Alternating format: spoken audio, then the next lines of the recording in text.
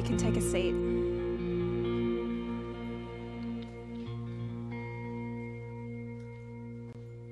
Just wanted to call out the powerhouse Hannah that started us off today. What an amazing way to kick off the service. I can't see you right now, but what a powerful message. And it was clearly an overflow of your own heart, which is where the best messages come from. Now, in the year 155 AD, a mere 60 years after the Apostle John wrote the book of Revelation, an elderly man heard a knock at the door. While he wasn't expecting anyone, this knock was no surprise. The Christians in his city, the city of Smyrna, had been facing increased persecution. The people in their city were being forced to worship the emperor. And if they didn't, they could be banished or killed. Now, this man's name was Polycarp, and he wasn't just a member of the church in Smyrna. He was their leader, the Bishop of Smyrna. He was 86 years old, and he slowly but surely made his way to the door. He knew who was standing on the other side because God had revealed it to him a few weeks before. The soldiers were coming. He opened the door, and instead of running away, instead of pleading his ignorance, he welcomed them into his home. Echoing Jesus, he said to them, "Do what you came to do." The soldiers arrested Polycarp. They took him to the proconsul, which was like the governor of this Roman province. Word got out that the leader of the Christian church, the Bishop of Smyrna, had been arrested, and crowds began to gather. With his hands bound, they put and presented Polycarp before the governor, before the proconsul. It was documented what conversation went down between them. Let me read it to you. "Swear," said the proconsul, "deny Christ, and I will set you free." 86 years have I served him, Polycarp declared, and he has done me no wrong. How can I deny my king and my saviour? "I have wild animals here," said the proconsul. "I will throw them to you if you do not repent." "Call them," Polycarp replied. "It is unthinkable for me to repent from what is good to turn to what is evil. I will be glad, though, to be changed from evil to righteousness." "If you despise the animals," said the proconsul, "then I will have you burned." Polycarp replied, "You threaten me with fire which burns for an hour and is then extinguished. But you know nothing of the fire of the coming judgment and eternal punishment reserved for the ungodly. Why are you waiting? Bring on whatever you want." Soldiers grabbed this 86-year-old man, and the fire was lit. Polycarp prayed out loud, and his flesh was consumed, and he died that day. People who were writing about this story said, however, that the burning was not of flesh being consumed, but rather of a fire refining gold and silver in a furnace. It's a powerful story. But it's even more compelling when you realize that only 60 years before, the very church that Polycarp became the leader of was written to in the book of Revelation. It was written to a church under persecution. It was a letter that Polycarp himself would have read dozens, if not hundreds of times, that he would have preached to the followers of Jesus. It would have been a letter that would have given him strength and foundation for that very moment when he was charged with the decision to deny Christ and live, or to stay faithful and die. As you know, we are continuing in this series, Biblical Algorithms. This is the second week we're working through the book of Revelation, specifically looking at the 7 letters to the churches. Last week, I was so convicted by the word that was brought about the letter to Ephesus. Have we lost our first love? And this week, we're looking at the letter to the church in Smyrna. Now, the book of Revelation can be daunting. There is blood and beasts and 7-eyed birds. But beneath the surface, there is also rich blessing. In fact, in chapter 1 of Revelation, verse 3, it says, "Blessed is the one who reads aloud the words of this prophecy, and blessed are those who hear and who keep what is written in it, for the time is near." Or if you put it in the negative, blessed, those who don't read aloud the words of this prophecy aren't blessed. Those who don't hear, those who don't keep what is written in it will not receive the blessing. So in order for us to be blessed this morning, let me read to you the letter to the church in Smyrna. Revelation chapter 2, verse 8. You can follow along in the screen. "And to the angel of the church in Smyrna write, the words of the first and the last who died and came to life. I know your tribulation and your poverty, but you are rich, and the slander of those who say that they are Jews and are not, but are a synagogue of Satan. Do not fear what you are about to suffer. Behold, the devil is about to throw some of you into prison, that you may be tested, and for 10 days you will have tribulation. Be faithful unto death, and I will give you the crown of life. He who has an ear, let him hear what the Spirit says to the churches. The one who conquers will not be hurt by the second death." The house that we're living in at the moment, we're renting, and the people who previously lived in it must not have forwarded on their mail. So we receive a lot of letters addressed to Julie Smith. I know all about the charities that she supports. I know where her home insurance was allocated to, her car insurance, her life insurance. Of course, we've never opened any of the mail. One time my son accidentally opened a wedding invitation for poor Julie, but there was no return sender. So Julie doesn't get to go to the wedding and the people think she's rejecting them. Sorry about that, Julie.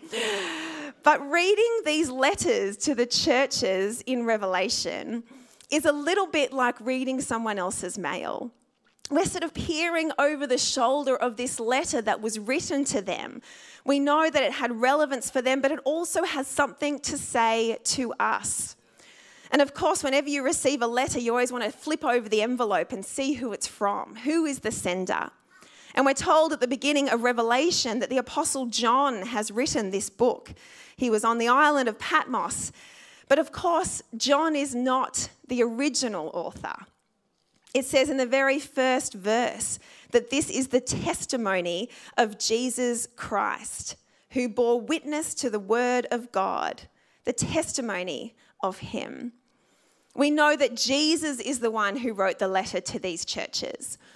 Now, what's interesting is as he writes these letters to each of the 7 churches, he introduces himself in a different way each time.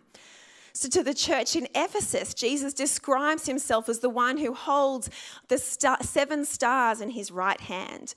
To the church in Pergamum, he talks about him holding the double-edged sword. To the church in Thyatira, he talks about eyes that have flames of fire. So how does he describe himself to the church of Smyrna? Well, he says in verse 8, "And to the angel of the church in Smyrna write, the words of the first and the last who died and came to life." Now, if I was to ask my boss what were some of my best qualities, and if I was to ask my children the same question, I would get very different responses. I don't think my 3-year-old would talk about my cultural alignment or my strategic thinking skills. And I hope that my boss wouldn't say that one of my best qualities is that I give the best cuddles. See, different people resonate with different aspects of our personality. And Jesus wanted to highlight the things about him that this church most needed to hear. So what did Jesus say to the church in Smyrna? I want you to know that I am the first and the last. I am the one who died and came to life. He's echoing the introduction in chapter 1 of Revelation where he says, I'm the first and the last, the living one. I died and behold, I am alive forevermore. I have the keys of death and Hades. Now, this is significant. We're going to find out a little bit later on why this is so important about how Jesus introduced himself. So next, Jesus, in all of the letters, says the two same words. He says, I know. Now, 5 out of the 7 letters, he says, I know your works. He's saying to these churches, I know all the good things you've done. I know what you're doing. I know your works. I know how hard you're working to serve me. But that's not what he says to the church in Smyrna. In verse 9, he says, I know your tribulation and your poverty. Some translations say, I know your affliction. Jesus is saying to them, I know your pain. I know what you're going through. I see what's invisible to everyone else. I see the unseen. I see how much you're pouring out. I see the affliction upon you, the trouble, the tribulation, the pain, the persecution. I see it.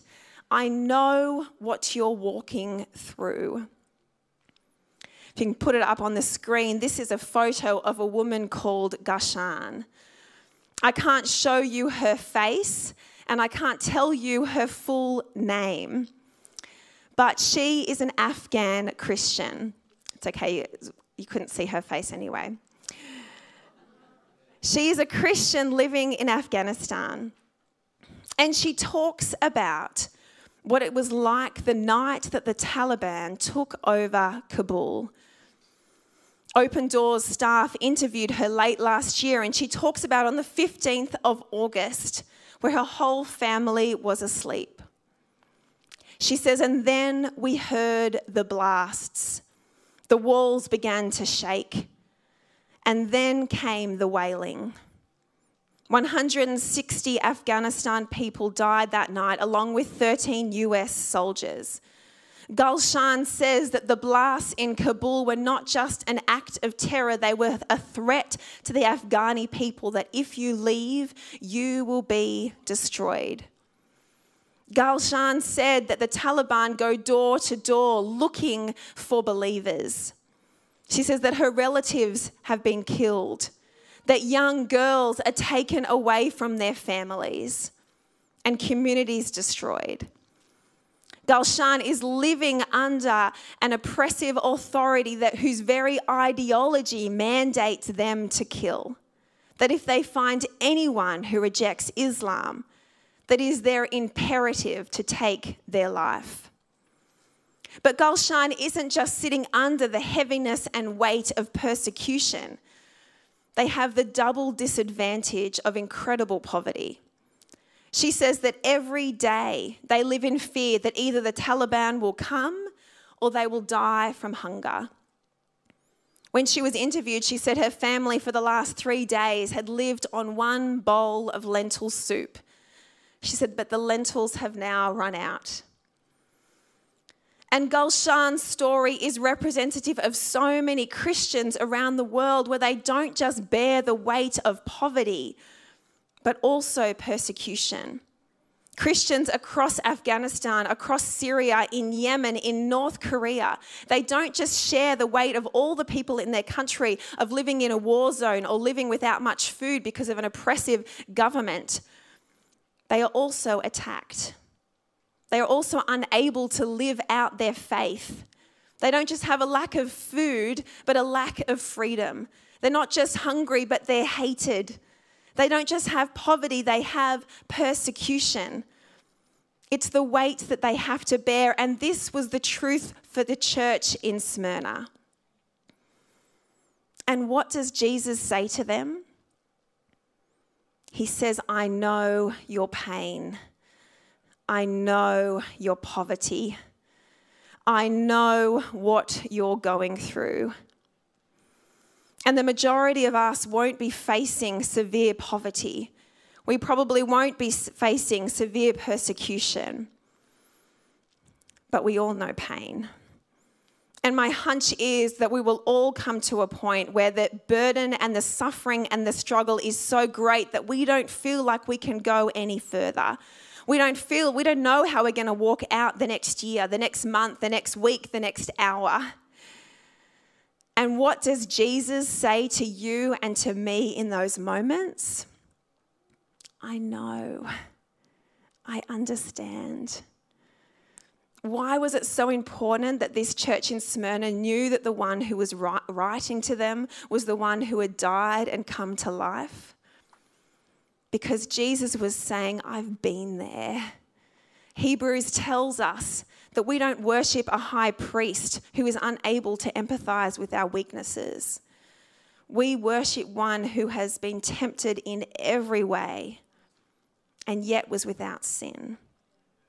Whatever you're walking through, Jesus says to you, I know, I understand, I've been there, I'm with you, I'm behind you, I'm beside you, I'm in front of you, I am walking with you in your pain. He understands. And so next he gives to this church an instruction. He says in verse 10, do not fear what you are about to suffer. Behold, the devil is about to throw some of you into prison that you may be tested, and for 10 days you will have tribulation. Be faithful unto death, and I will give you the crown of life. Jesus doesn't pull any punches. He doesn't say, look, you might have struggled, it might have been tough, but things are going to get better. There's a bright day just around the corner. Keep pressing on. You can do it. No, Jesus says it's going to get worse.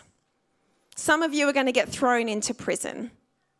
It's interesting with organizations like Open Doors that interviewed Gulshan, because there are so many non-profits that are trying to get rid of the thing that they are fighting against. They're trying to make poverty history. They're trying to get rid of anti-trafficking. They're trying to get rid of domestic violence, as they should. But organizations, for example, like Open Doors, they're not trying to get rid of persecution. They're just trying to help Christians stand up underneath it. Because they know that it's the tool that the world uses, but God uses for good to refine and shape his believers. And Jesus is the same. He doesn't pull any punches. He doesn't pretend that there's not going to be suffering or pain. So often we want to avoid it. We pray, God, take it away.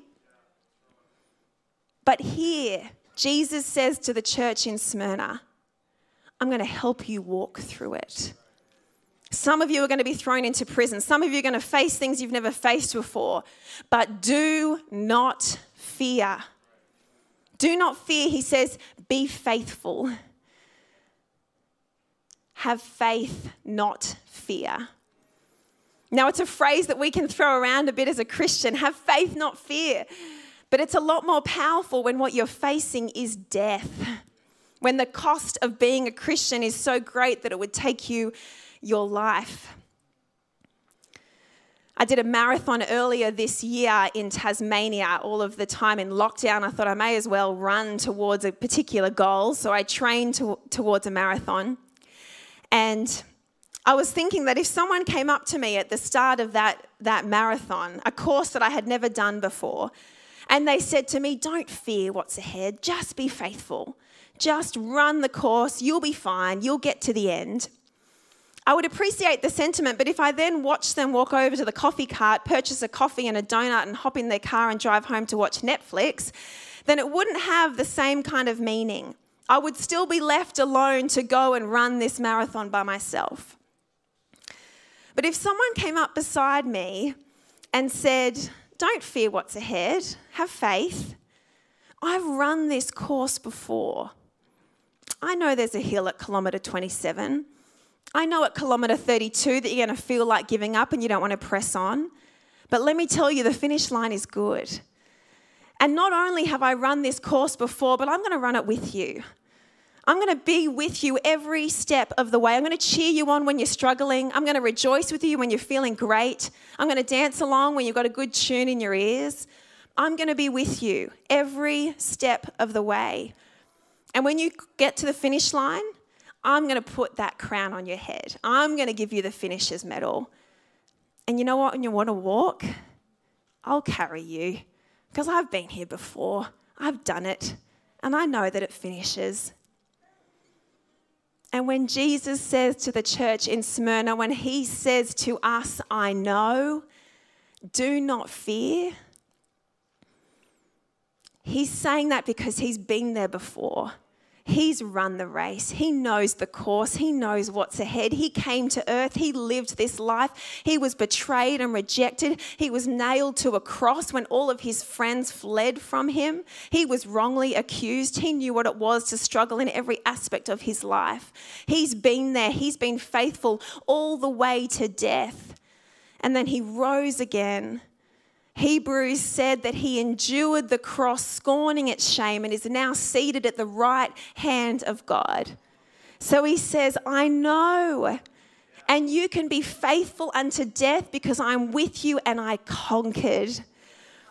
And the whole story of Revelation is all about this battle that is going on, a battle that we can sometimes forget about because we're just doing our Christian life down here. As Ben said, these entertainer Christians, but there is a cosmic battle going on.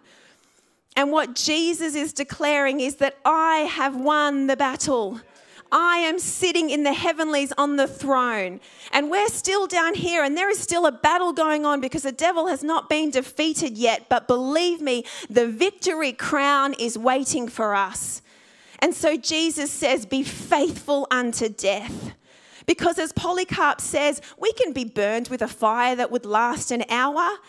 But what about the fire of hell that lasts for eternity, that those who have denied and rejected Christ? I can't even begin to imagine if that decision was presented to me. Deny Christ and you will live. But Jesus says, do not fear. Be faithful unto death.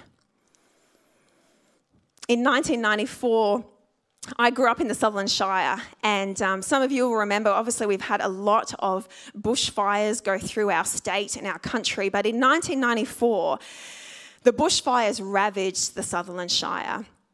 I can remember driving home from holidays. I was only 8 or 9 years old.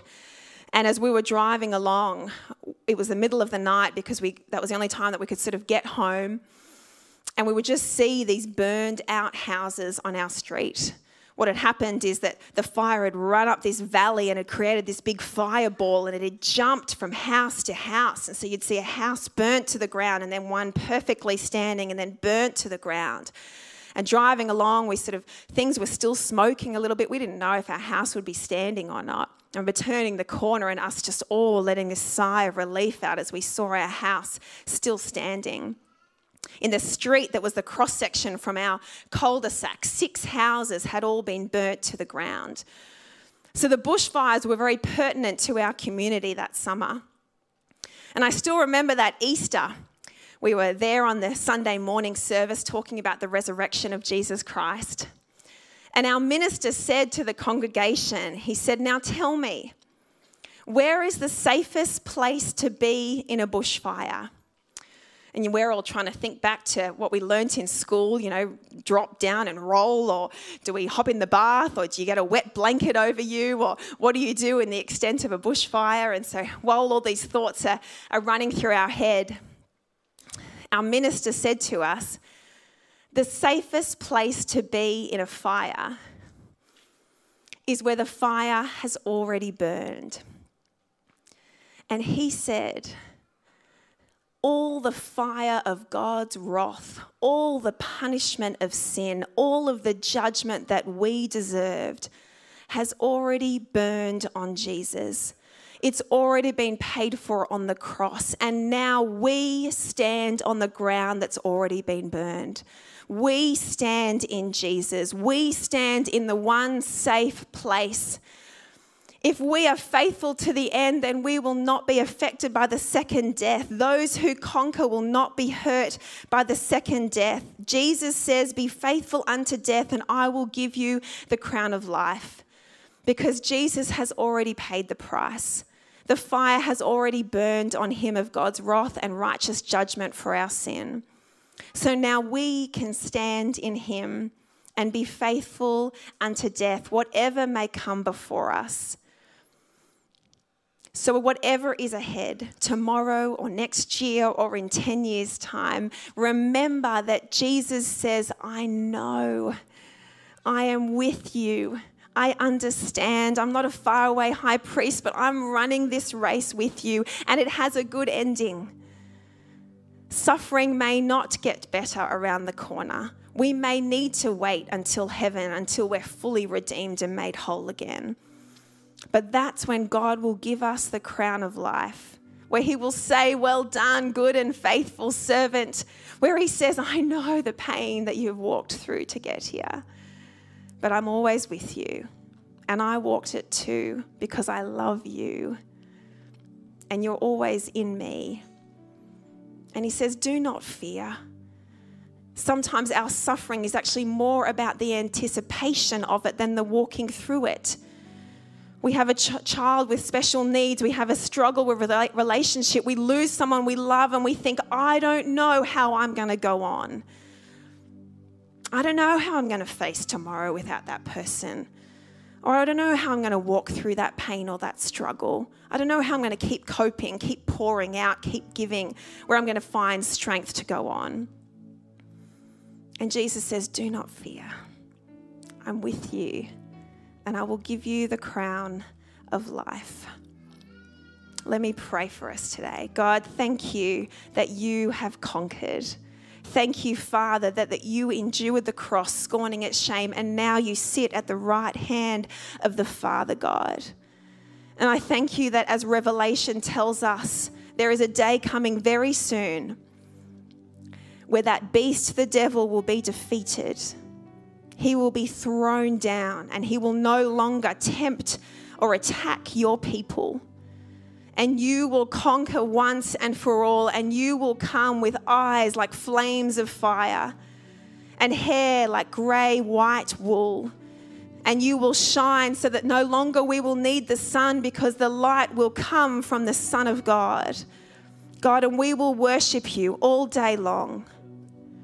We will sing, holy, holy, holy is your name, because the Lamb has conquered. So God, we look forward to that day. Thank you that you know our pain, you walk with us, and you say, be faithful and do not fear, for the one who conquers will be given the crown of life. We give you all the praise and all the glory. In Jesus' name, amen.